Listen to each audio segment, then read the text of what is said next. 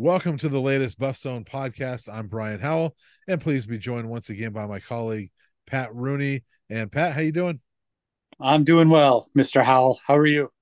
I'm doing well, and it's week 5 already, and the Buffs are facing USC this week. It's a huge game in a lot of ways, but for first thing is you have the number 8 team in the country coming to Colorado, but it's also USC. The last time that they're going to face USC in the Pac-12, and from what we hear, there's going to be a plethora of celebrities here, so it's going to be quite the week. Half the NBA, apparently. Hopefully, the good half. Right. But yeah, should be another great atmosphere out at Folsom this week. Obviously, another huge matchup, as you alluded to. And obviously, the big question this week is how exactly will these Buffs bounce back after, a pretty lopsided drubbing out there at Oregon? Yeah, really ugly game out there. And, I thought they would lose out there, but I was really shocked at how thoroughly they were dominated, weren't you? Yeah, absolutely. I figured at this point, even if the team were to lose, the offense would show well. But some of those weaknesses that we've talked about really from day one, having question marks about the line and how well they're going to be able to protect Shador. They really haven't all year. And all these shortcomings were really exposed against Oregon. You can get away with that against maybe a Colorado State and still eke out a victory. But a team like Oregon, they can't gloss over those mistakes quite as easily. And it'll be the same kind of situation this week with USC. They're going to have to play a lot better to keep this one close. Yeah, they really are. And the glaring thing to me is obviously the sacks, and there's been a lot talked about that. But I mean, Ryan Staub was sacked one time, so as a team, Colorado's been sacked 23 times. Shador 22 of them. They're on pace for 69 sacks, which would not only be a school record, but I went back through NCAA stats and I couldn't find more than 63 by any team going back to 2003. So this is kind of historic rate that Shador Sanders is getting sacked, and it's kind of alarming, especially when there's a pretty big drop off between him and your backup quarterbacks. Yeah, that was some great research by you, getting those sack numbers earlier this week. And he's not getting a lot of help. And Coach Prime has been kind of talking about this quite a bit. I wonder if he's trying to deflect some of the pressure from that offensive line. And sure, more goes into that many sacks. I'm sure there's occasions where the receivers ran the wrong route. I'm sure there's been occasions where Shador Sanders has held the ball a little bit long, but you don't get that many sacks without some struggles up front. There's been a lot of these sacks where you look at it and some of the linemen are chasing the play. They're kind of chasing the guys that are chasing Shador that they were supposed to be blocking in the first place. And one thing has been touched on. The running backs also struggle in the pass game. I know Dylan Edwards has been used as a receiver quite a bit, but when any of those guys are asked to block out of the backfield in pass protection, they've all struggled as well. I think that should be pointed out as well. So a lot has gone into it, but when it gets down to it, the offensive line has to play better this week for the Buffs to have a chance. Yeah, and it doesn't get any easier because USC comes in here. They're tied for first in the country in sacks, and they are first in the country in tackles for loss. Pac-12, their kind of research department gives some game sort of some notes every week, some research notes, and trying to find where that is. Here we go. USC forces their opponents into negative plays or turnovers on 17.1% of defensive snaps, which is insane. That's the third most in the country behind James Madison and Kansas, but that's a lot. I mean, that's almost 1 out of every 5 plays is a chaos play for the defense where you're either getting tackled for a loss or turning the ball over, and the Buffs can't afford that. I mean, they've had too many of them already, but USC is going to exploit that and turn this into a romp if that happens this week. Yeah, absolutely. And the Buffs offense in that regard is kind of stuck between a rock and a hard place. And Coach Sanders alluded to this the other day, saying you have to learn how to cook before you can bank on that dinner every night, right? And they have to learn how to cook in the running game before they can lean on it a little bit more. But how do you get it going unless you try? And it hasn't been effective. And I wrote a little bit about this in my 3 extra points. I get coming out trying to throw the ball a little bit against Oregon because they're in a tough place. How do you get that going when you haven't done it yet? But somehow, some way that they got to get it going. They've got to try to find a way to get that. I don't know if short, quick passes is the answer as opposed to the deeper drops maybe they were trying against Oregon. But they got to try to get something rolling a little bit to take, because right now these pass rushers are just pinning their ears back and coming after Shedeur Sanders. There's nothing really that the Buffs are doing to keep them honest. I don't know Yeah, how they out finding that, but that has to happen this week. yeah, I agree with you, and I will say this: like Deion Sanders knows more football, has forgotten more football than I'll ever know. But I do, I would push back on him a little bit on that run game, in that when you look at what the running backs have done, obviously the total rushing yards is not good, but a lot of that is his own son getting sacked for big yards. But the running backs have averaged 3.9 yards a carry, which is not great, but it's not really that bad. And there's Right. only been a handful of plays this season where a running back has been tackled for a loss. And so I just kind of question whether they've really given that run game a chance to get going. And, there was so much talk. We talked a lot about this running back group was really talented. We were excited about how deep this running back group was. And, I'm looking at guys like Savion Wilkerson has, 2,300 yards in his college career. I know it's lower levels, but 2,300 yards in college is a lot. And he's run the ball 6 times in the last 3 games combined. Cavassier Right. Smoke, rushed for over 1,500 yards during his time at Kentucky, which has been a decent SEC school in the last few years. He's carried the ball 1 time this entire season, and so you're looking at guys like that. You're like, well, why don't they give these guys the football? And Alton McCaskill last week, I know he's been banged up, but he was brought in to be the guy, and he was healthy enough to play in the fourth quarter in that last drive. Why was he not healthy enough to play early in the game? This is a big back that was the American Conference Freshman of the Year 2 years ago. That you deemed him healthy enough to play on Friday or on Saturday. Why not early in the game? And so I just kind of question, if they've been 100% committed to that run game and really getting it going. Yeah, I mentioned this in the 3 points column. I think the opportunity to maybe lean on that running game or give it a chance. The opening drive, they came out 3 passes, didn't go anywhere, punt. I'm okay with that. Just because Shedeur Sanders has been so good, the receivers have been so good. You haven't done much in the running game. Put the ball in your best player's hand, opening a game like that against a tough opponent in a tough venue. I'm okay with it. It didn't work, but I'm okay with the approach. But it was the next time they had the ball. Uh, they threw it on first down, short run by Edwards on second down.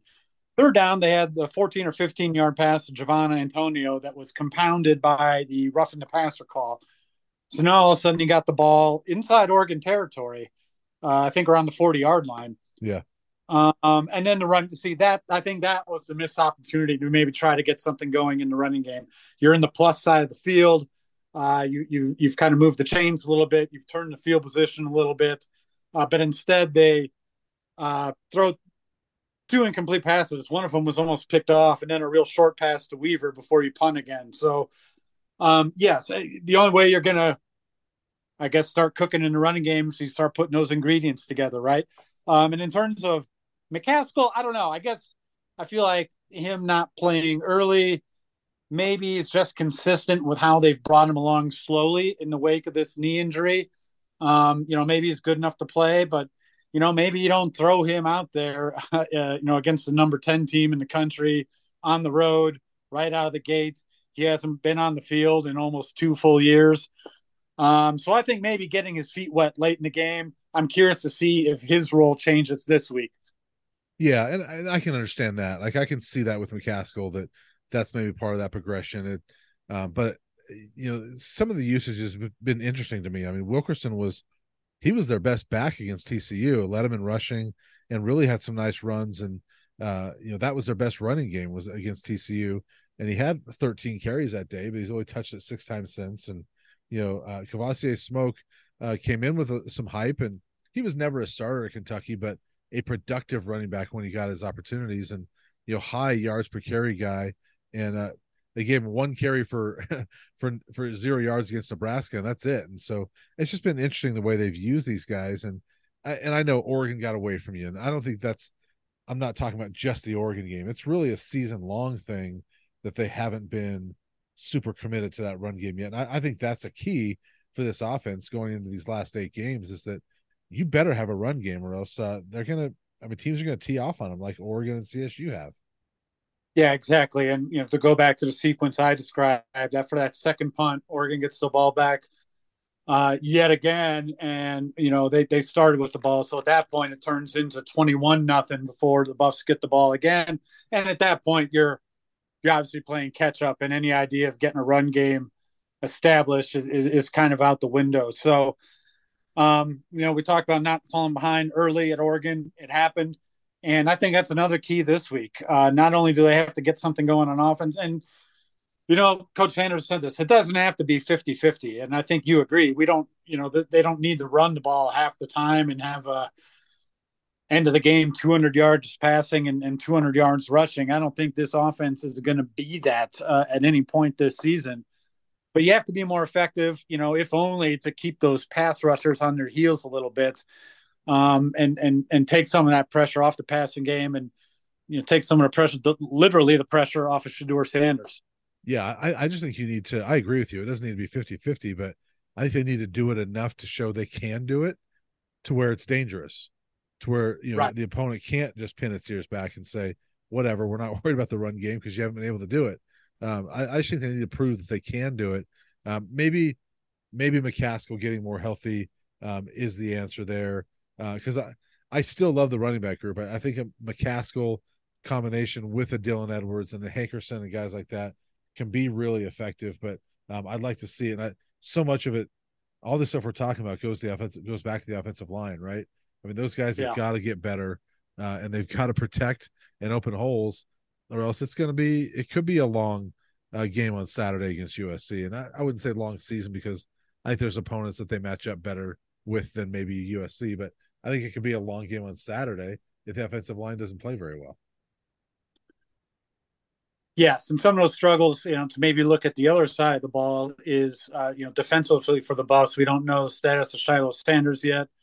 Had another internal injury that we've seen with Travis Hunter. Obviously, a different body part. It sounds like, but don't know if he's going to be good to go.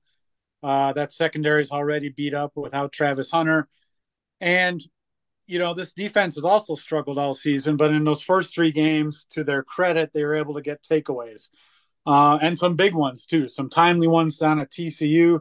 Shiloh Sanders with the big interception return for a touchdown against Colorado State. So they're making big plays, but over the course of a season, that's a tough way to make a living for a defense. And when you play a better offense with like they did at Oregon, and those takeaways aren't as easy to come by, you get exposed. And we saw that against the Ducks. And brace yourselves because we're probably going to see it again with USC this week. Yeah, and I'm a stats guy. Here's another stat for you. Since the start of the 2022 season, USC has fewer turnovers than any team in the country. So Yeah. they protect the ball better than anybody. It's they average a half a turnover a game over the last season and a half. So I think it's 8 turnovers in 16 games or something like that. So not very many. So the chances are not going to be there for the Buffs probably now. But we'll see if, to their credit, they can force some of those turnovers and change that. But to this point, USC has not shown that they're going to cough up the football, and so you've got to go out and beat them. And this defense has got to get better for sure. And it'll be interesting to see if Shiloh plays. It certainly doesn't sound like Travis will play, but they've got to have that front 7 play much better too. Yeah, absolutely. They've been kind of hurt all season in the run game, and Caleb Williams presents a lot of similar problems as a Bo Nix, but probably even a little bit more electric and dynamic, I think, than what we saw last week with Bo Nix. And Oregon was a team, they went in that game having not committed a turnover all season. The Buffs actually did create one, to their credit, when it was 21-0, but it was the first half, and The idea that you still maybe could have battled back into the game at that point certainly wasn't out of the question, not in college football, in the middle of the second quarter there. So that'll be key again this week. Without Hunter and without, obviously we don't know yet about Shiloh Sanders, but if both those guys are out, it'll be, a tough day for the Buff secondary, I'm afraid, against those receivers of USC. Yeah, so then it comes back to, as we talked about, Shedeur Sanders has got to play extremely well for the Buffs to have a chance in this one. An old friend's coming back here. Brendan Rice is going to be here with USC, and obviously the Buffs' most explosive player 2 years ago. I guess the fair thing would probably be to say their only explosive player 2 years ago on an offense that really didn't do anything, but he's been pretty good. I mean, now going back to last season, he had a touchdown in the bowl game against Tulane, and then he's had one in each of the 4 games, at least one in each of the 4 games this year. So he's on quite a run, and he seems to be Caleb Williams' most trusted target right now. So it'll be interesting to see Brendan Rice here, and I always enjoyed covering him and thought he was going to be a phenomenal player. And so I guess on a personal level, I'd say it's kind of cool to see him developing into an elite receiver, but Buff's got to pay attention to him big time. Yeah, it's interesting. I'd say old friend Brendan Rice, but does he even know anyone on the Buffs these days? Probably maybe one or two of the holdovers, but it'll probably be all new scene for him as well. But it'd be good to see him back out on Folsom Field, and just one of many weapons for USC. It's to me a pretty similar challenge to what the Buffs saw last week at Oregon. I guess maybe the one biggest difference is being back at home, and whatever factor. Maybe it's a question for you here. Being humbled like that a little bit against Oregon. Now, I'm not of the opinion this team was ready to be humbled or getting full of itself or anything like that. I just think they got beat up by a much better football team. But they did get smacked in the mouth a little bit. How much do you think that's going to be taken to heart, and how much or in what ways do you think we might, if at all, see a better effort this Saturday? Yeah, I think we'll see better for a few reasons. I mean, one is because they do get smacked around, and I think they'll respond to that. Two is they're at home. I think CU, even before most of this team got here, CU has always responded well to a big crowd at home. So I think they do so here. You got Big Noon Kickoff back. You got all the celebrities that we kind of alluded to earlier, but some are here for USC, I guess. But still, it's going to be a star-studded game out there, and I think the Buffs are going to show up better. And it's hard for me to see Shedeur Sanders having back-to-back bad games. I just think he'll show up and play a good football game. Now, I went back, going back to high school, he's never lost 2 games in a row. I'm going to project that happens, but that means he's probably not played a whole lot of back-to-back bad games in a row. I think he's going to give them a shot this week because I think he'll show up pretty well and play. Yeah, I agree with that. I think the offense will show a better effort last week. And as we talked about in the opening, I'm curious to see where they go with the running game. The other part of that, it's not really the style of this offense, right? We've talked about it all along. Sean Lewis likes to play fast. The Buffs expect to play fast.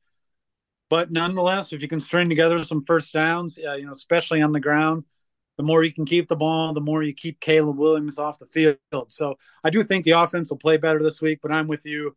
Hard for me to predict a Buffs win in this one, but I agree. I think they'll show better, and still be 3-2 after this with some more favorable matchups coming up in the next month or so. But might be a tough one out there, but I do think they will show better this week. You got a prediction yet, Mr. Howell?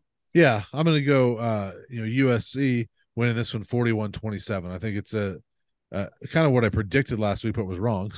I think it'll be a game, a good game most of the day, but I think USC's just got too much and they'll pull away.